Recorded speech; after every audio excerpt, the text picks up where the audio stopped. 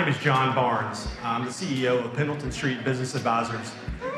This is our fifth ERG Growth Summit that we have participated in. This is one of the things that's a can't-miss event for our firm. And we love inviting people to it, and it's great to see so many people here. It's great to see a lot of people that I don't know here. That means that something's working and the word's getting out. What we're about to do is we're about to do an interview. Our firm hosts a show that you may have seen or heard of called Footnotes. You can go to any of our social channels, Pendleton Street Business Advisors on Instagram, Facebook, Twitter, and you can find these episodes there as well as our website, just for your reference. Our firm, we're basically we provide financial expertise for businesses that are going through major financial transitions. My guest today, though, for Footnotes is Dominic Martin, or Dom. Dom is the CEO of Optus Bank, O-P-T-U-S. Their website is optus.bank. They're based here in Columbia, South Carolina, and they are a minority-owned financial institution. And their mission statement is they exist to provide equal access to financial services and asset building opportunities for all. And so sit back and listen to this conversation that we have about what it's like to be Dom, sort of the world that he's in, the economy that he finds himself often in, and how that can be an impact, frankly, to all of us. So Dom, thank you for agreeing to do this. Your last name is not spelled like Martin in the United States. You're not from the United States. Correct. Why don't we start with who you are and how you arrived in the United States and sort of the pathway that took you here to Columbia to Optus. Thank you, John, and thank you for this opportunity. I'm really grateful to connect with you and this great crowd, and I really look forward to continuing our conversations afterwards. I recently received an email from a friend of mine from South Africa who read an article about me in the Wall Street Journal, and he said, "You don't sound like a black banker." And I said, "Well, my name is from Europe. I grew up in Czechoslovakia, and I came to the United States when I was 16 years old as an exchange student." And so a lot of folks ask, and I know you will get to this question, what's a white guy from Czechoslovakia running this African American bank in Columbia, South Carolina? And I think after our conversation, it'll make a lot more sense. But really what brought me to America was the American dream. I always believed in the American dream growing up in communist Czechoslovakia. And I felt I was always American, just born in the wrong country. And so from an early age, I thought about America as a place that everyone can succeed, only to find out that that's really not the case. It's interesting you say this, and I think because we're in a live audience, we're going to take this conversation to some places that probably are going to be uncomfortable for a lot of people in the room. But that discomfort is not designed or hopefully won't make you uncomfortable, but hopefully will help you learn some things. Dom and I have only spent about 2 hours in conversation prior to this, and in that 2 hours, I probably learned more than I've learned in almost all of 2020, and a lot of things have happened this year. So we're going to dive further into what you're talking about in terms of opportunity.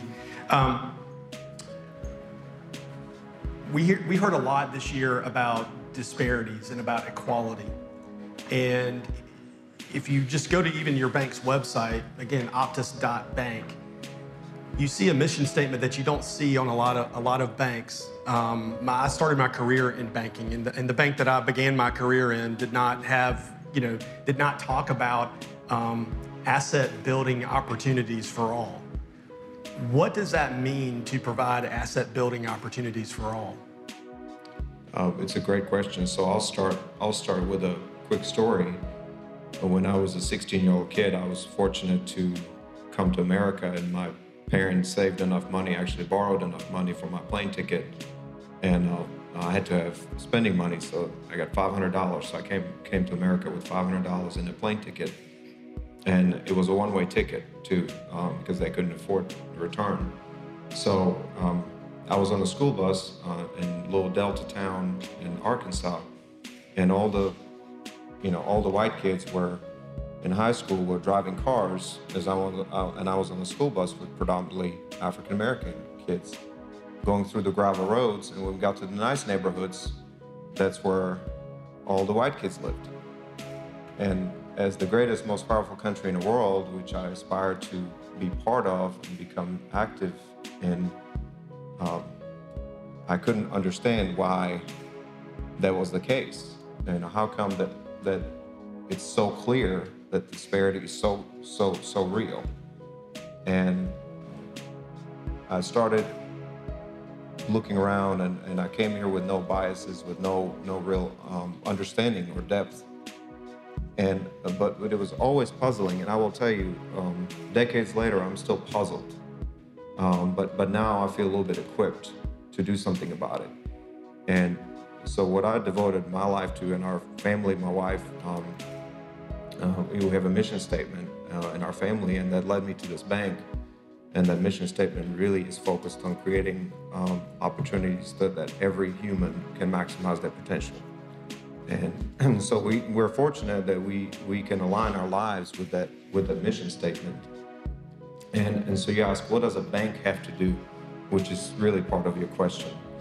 Well, a few years later, I was fortunate to get a full ride to university, and I was sitting in my money and banking class, and the professor started explaining how money works and how money is created. And I started thinking, this is amazing. You can use a bank to just create opportunities, to create money. And a few years later, again, another fortunate turn in my life, I met a group of bankers that started this bank with a mission to actually close the gaps, to actually intentionally bank places and people that are underserved. And it was certified by U.S. Treasury as a community development financial institution. And so my whole banking career, I decided, can we use banking for good? Can we use the function of money for purpose versus just the sole purpose of creating wealth for shareholders? And those two are not mutually exclusive. As you and I talked about, there are institutions like ours that are minority-owned or are community development banks that have figured out how to actually generate margin from that mission. So they're mission-focused, they're mission-driven.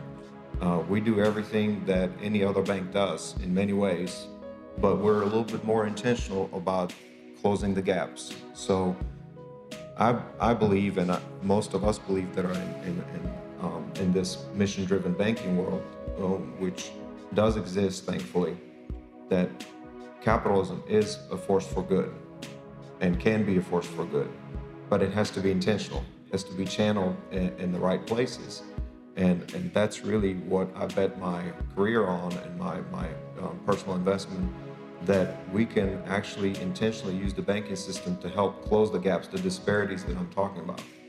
And one other quick point that I get these questions about the banking system, and especially from a crowd of accomplished entrepreneurs. Many of you have access to credit and banking services and probably are overbanked, probably have plenty of options, and some others are underbanked. Why do we need a bank, or why do we need a banking system that is intentionally trying to address these disparities? Because if you're a successful entrepreneur or a homeowner, you've already gotten a mortgage, you can go get credit. And I could go on for hours. In fact, recently I did a podcast for the American Banker, and the producer asked me, why do we need the same question? The redlining is over, right? Redlining was 50 years ago. And so I sent her this study of, imagine two borrowers.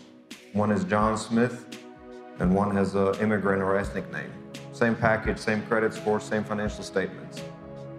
And you blindly send it to a range of financial institutions all over the country as an applicant. Do you think you're going get the same response rate if your name is John Smith, or if you have an ethnic immigrant name, or if you're a female. And the study after study, these studies have been done repeatedly. Most recent one was done last year by NCRC out of Washington. The disparities are massive in response rates.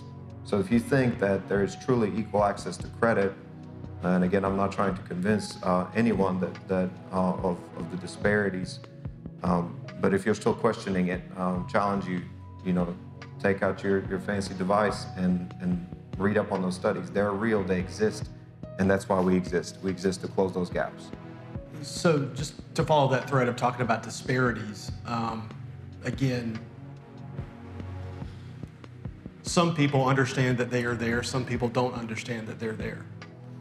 But talk to us a little bit about what really happens to a community at large that has a community within it that has to deal with those disparities. Does it affect anyone else, or is it just confined to that socioeconomic or even racial community? Yeah, that's a great question. So let's make an assumption that none of us really care about the disparities, right? It is what it is. We live in our bubble. We're doing okay. We're fine. Recently, there were several studies actually post George Floyd that have been released about the racial wealth gap. And some of the same questions that were asked: what does it matter to me? Does it impact my life? And so let's forget the moment that it is I believe it's our moral obligation as Americans and leaders to care about everyone's well-being, just regardless of the economic impact. And I try to live my life according to that mantra. But let's forget that for a minute. The study after study showed that if we were to close the racial wealth gap, everyone would benefit. And the GDP, the most recent study I just read this morning by Citigroup, showed that the GDP every year would increase by 35 basis points, 0.35%, which translates about 5 trillion in GDP growth over the next 5 years. That's trillion with a T. Yeah. And so who benefits? Everyone in this room benefits from that spending power. So let's make it very local, because I believe in ecosystem. I believe that that investing in closing those gaps and making sure that everyone can climb the ladder. Yeah, I think it's interesting you talk about sort of the growth in an economy. Part of where our firm lives is in thinking about those kind of things on behalf of our clients, also the clients that we manage investments for. And you hear time and time again, we're in a low growth environment. A lot of you are entrepreneurs, you're out raising capital. Those investors expect a return. One of the things that blew me away the first time that Dom and I met and were talking about these things were there are areas in our country, in the United States, that if we just focused on growing those areas, we can get almost free economic growth just by focusing on places that have never, and when I say never, that's not a John Barnes hyperbole. It's true, it's never been focused on. That's my editorial. We'll get back to this. So talk to us more about the racial wealth gap. How did it happen? What are some of the causes, and what are some of the things that you guys are doing as a bank to begin to close those gaps locally? So I don't pretend to be a historian, but given what our bank does, we try to be educated and understand the history, how we got here. And there's several fantastic books. One of the favorite ones that I wish I had interest in the company, because I'd be making money off of how many I've sold and given out, but it's Black Wealth and Black Banks. And it was written by a professor from Atlanta who really described the history of the wealth gap. And it really goes through 400 years of deliberate policy decisions made at the government level, but also individual level, solely for economic gain. It was not initially motivated by bigotry or racism or just pure bias. It was motivated by exploitation. Right? We wanted to exploit a certain group of people, and I mean we, the collective global we, and through series of policy decisions. So let me give you an example. The redlining I mentioned, it was real, and that had generational impacts. So if you were a family, African-American family living in a particular zip code, the banks would not intentionally loan there because of biases or misunderstanding or systemic reasons, right? Many of you know about the VA bill and how many of the veterans coming back from war got access to housing, free housing credit essentially. Well, if you happen to be a person of color, you didn't get that, right? So imagine how many folks in this room got their first start by taking out equity out of their house or inheriting a little money from their grandma, or those cumulative effects of that small advantage over generations and generations create such an effect when someone shows up at our bank or any bank, and typically people of color, black and brown people, have lower credit scores, lower net worth, less liquidity. And it's not that there are worse business people. They're frequently working 2 or 3 jobs. In fact, they probably work a lot harder than I ever have. But they have all these systemic disadvantages that have accumulated over 400 plus years. And so there are so many policy decisions. I'll take one of the most stark examples is the 40 acres and a mule. Right, so that was a promise that Lincoln made right before he was assassinated. Well, suddenly after his death, that 40 acres and a mule didn't apply to African Americans. So it started that far back, and the cumulative effect of those policy decisions and a deliberate, of course, now it's become systemic almost in our life, is serious and it's visible. And only if we are to look. All we have to do is look and understand it. I'll give you another example. I worked in the Mississippi Delta for almost 20 years. The schools there were had shorter years, shorter days, shorter weeks because they wanted the kids to work on plantations. The expulsion rates for African American kids are higher than for white kids. The schools are typically understaffed, underfunded historically in communities of color. So it starts today, it starts even pre-birth.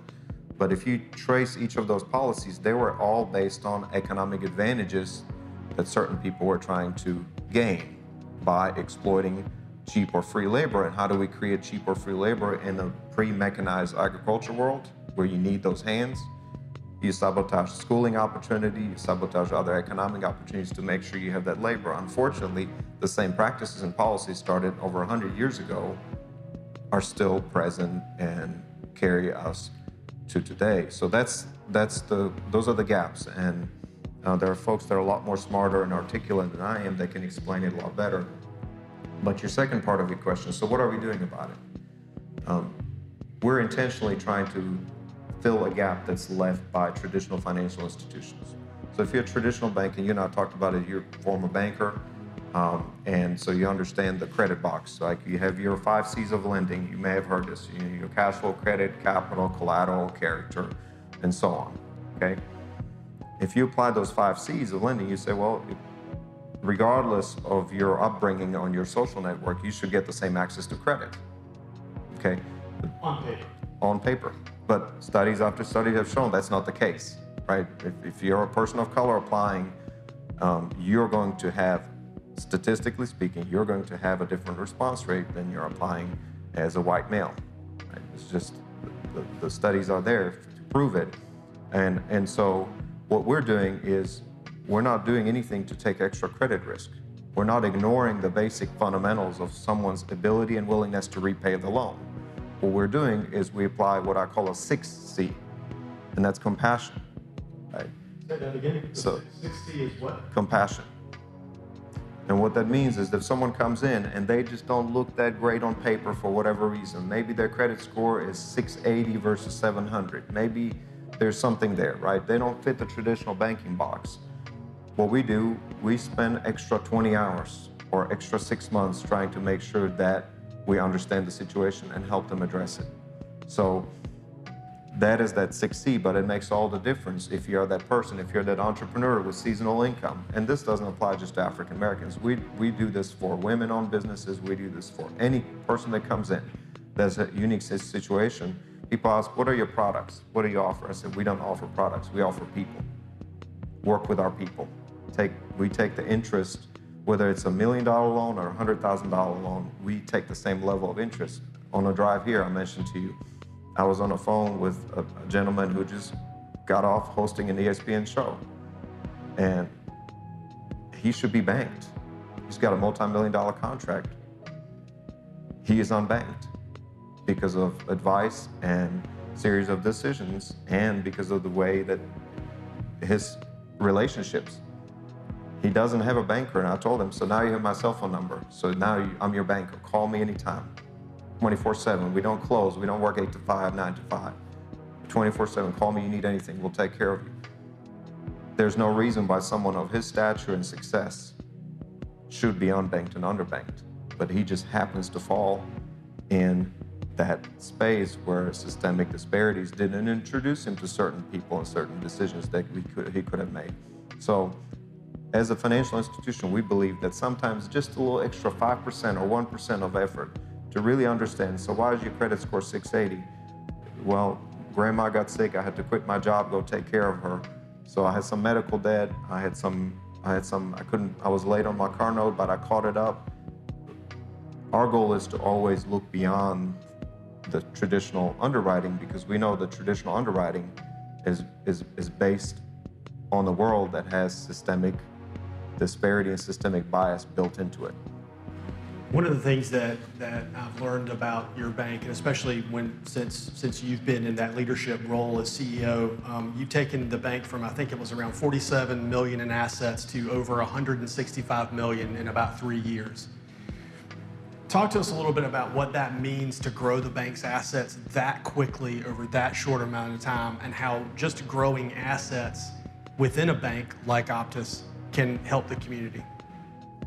So one thing that it means is growing pains, which means we piss off a lot of people. I hate to admit it. I get calls about someone not returning the call, or a customer service line being busy. It's growing pains, and we disappoint a lot of people because that kind of growth is dramatic, as you can imagine, for any business. Now you could say that's a good problem to have, and it is a good problem to have. And so really the bet we made for our bank when I came here is that we can offer state-of-the-art, great banking services to everyone. But we're going to do it with this personal touch that I'm describing, that we're going to be accessible, we're going to be relational, we're going to go back to old school kind of banking, except regardless whether you have $4 in your account or $4 million account in your account, we have both. We have PayPal, who put in $50 million in our bank, and that's not even counted in the 165 million you mentioned. So regardless of that, we're going to take care of them. And it took us a couple of years to get started for folks to figure out, okay, so he's not just saying this, it's actually happening. So once the word got out, it really started. And then the one thing that really put us over is the PPP program. We started getting calls from customers with huge accounts and relationships with large banks, and they couldn't get a call back from anyone. We worked, everyone from our chairman Mitchell was there on Sunday processing loans, to the frontline people were processing loans. So we for 3 months, we worked 7 days a week, and with that came new relationships. Yeah, I think it's interesting, not to get overly technical on banking, but as a banking grows their deposits, in other words, when you take your paycheck or your savings account and you open it at a bank, any bank, that's how they have money to lend. When someone like Dom goes out and builds deposits, and I don't know if you caught that, but PayPal, we've all heard of PayPal, has $50 million on deposit at his bank. That grows their lending base tremendously so that they can go into those communities and make those loans.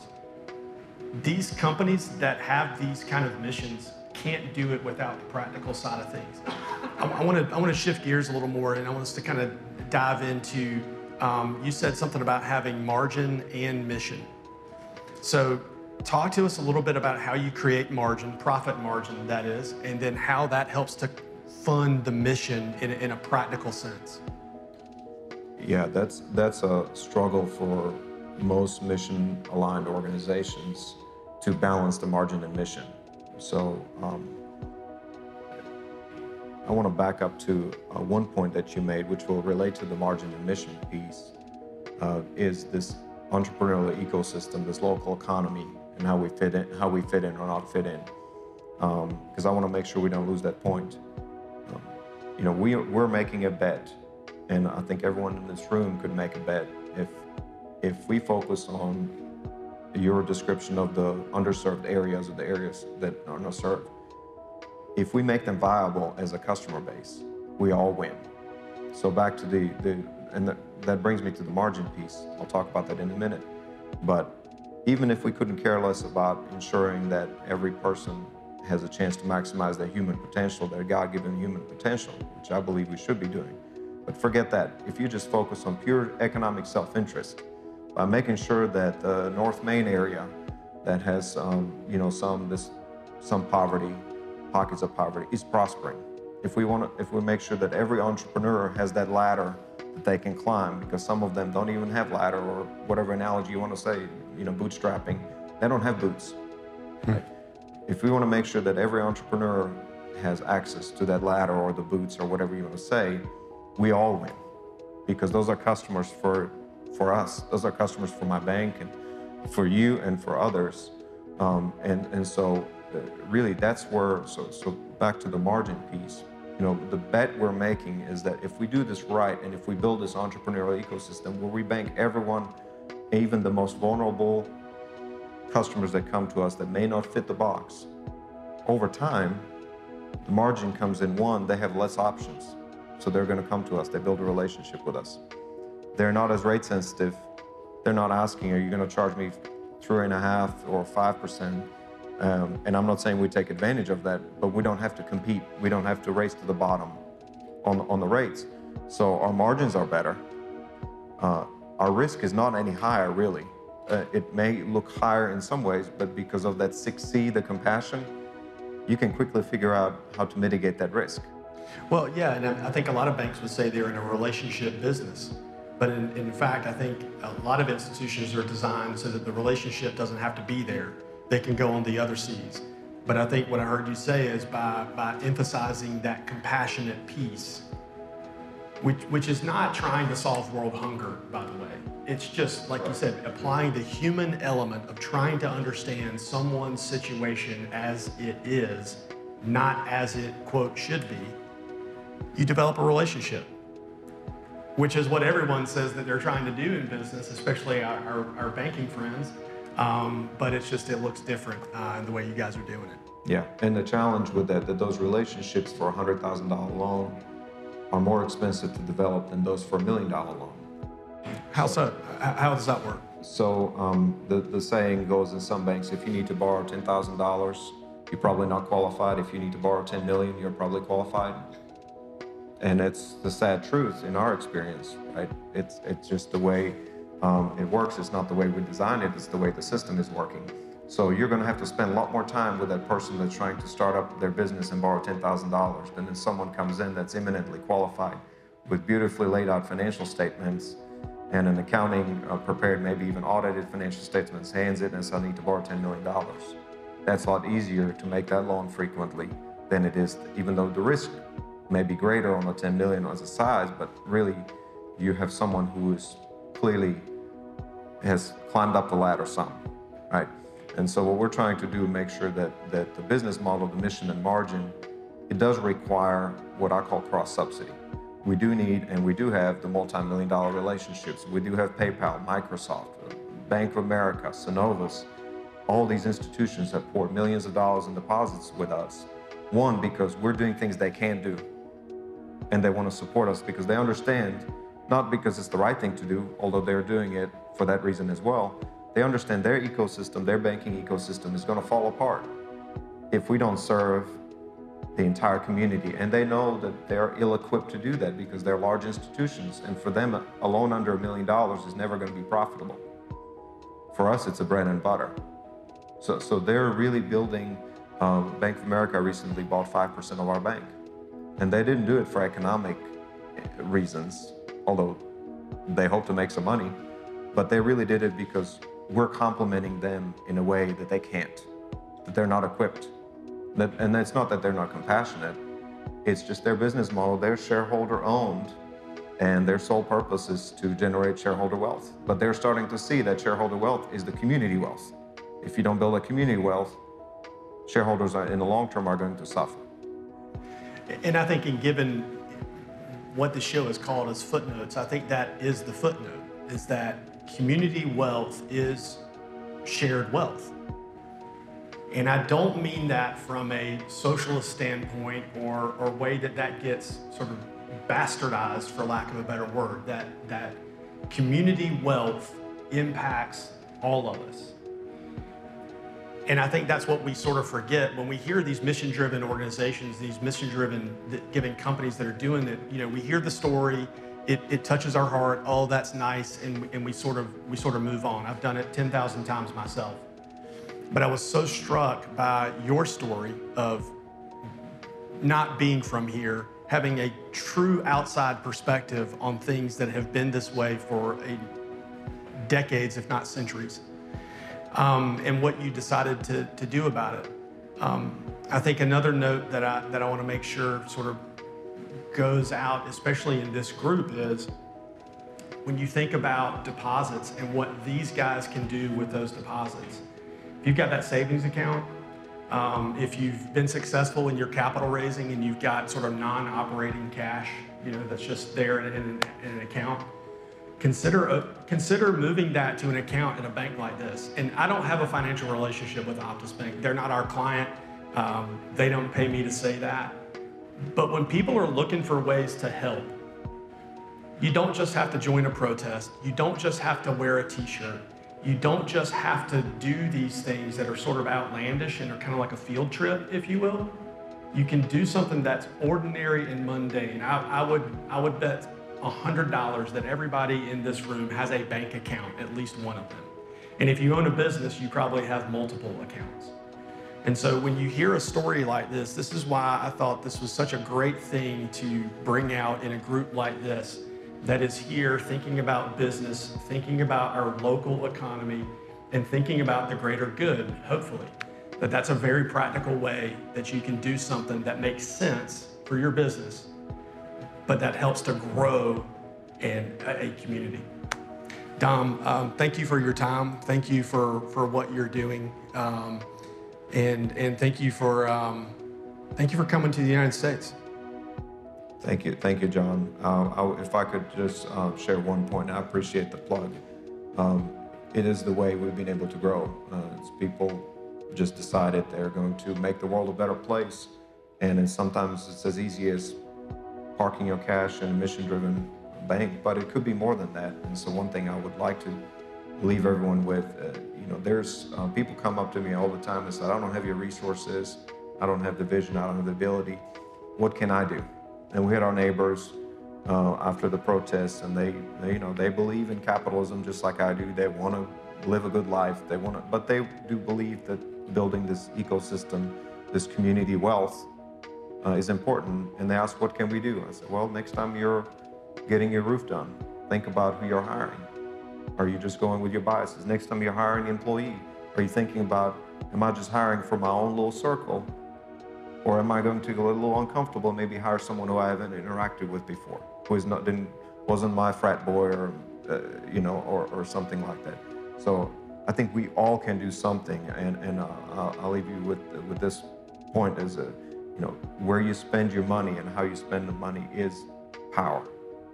And if we want to build an entrepreneurial ecosystem that's healthy and strong and improves all of our wealth, not just collectively but individually, drives my business, drives your business, make sure you're thinking about who you're giving an opportunity when you're spending the dollar. Are you trying to close that gap? Are you trying to find someone who may not have an opportunity because they're not in your circle? And if we do that, I think 10, 20, 30 years from now, we will all be better off. Our communities are going to be healthier, and our personal balance sheets are going to be healthier too. I think we'd all love to see that. Thank you, Dom, for your leadership. Thank you for your time that you've given us today. Thanks, guys, for listening.